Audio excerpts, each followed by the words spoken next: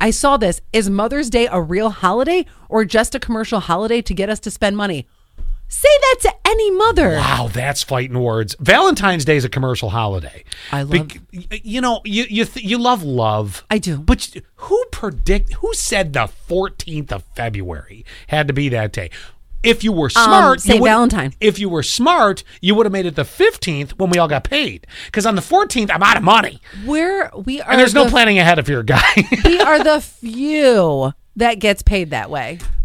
I think there's a lot of people that get paid like on the 1st or a 15th or a 15th and a 30th. Either way, that's one.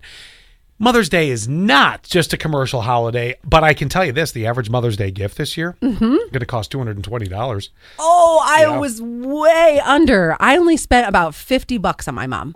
Well, it's hard when I'm not actually there. Yeah, that's part of it. But at the same time, what does she really want? A drill. Well, there you go. Right, which would be about $200. I'm like, I love you, Gail. But you're not getting a DeWalt. Yeah, but I don't love you that much. Yeah, they say the average Mother's Day, though, it's going to cost $220. And actually, I think I'm doing that. I'm going to tell you what I'm going to do for Mother's Day.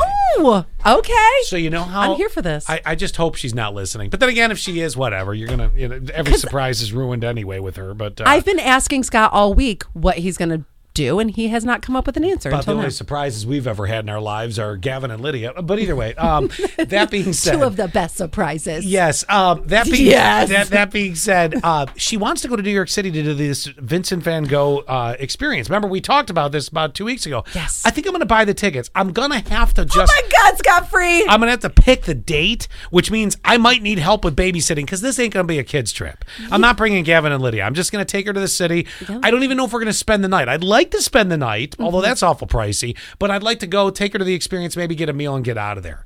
But that's 8 hours of driving in a day. Yeah, you might have to spend the night. So even if you spend the night right outside of the city, get an Airbnb. Yeah, that's a cute little getaway.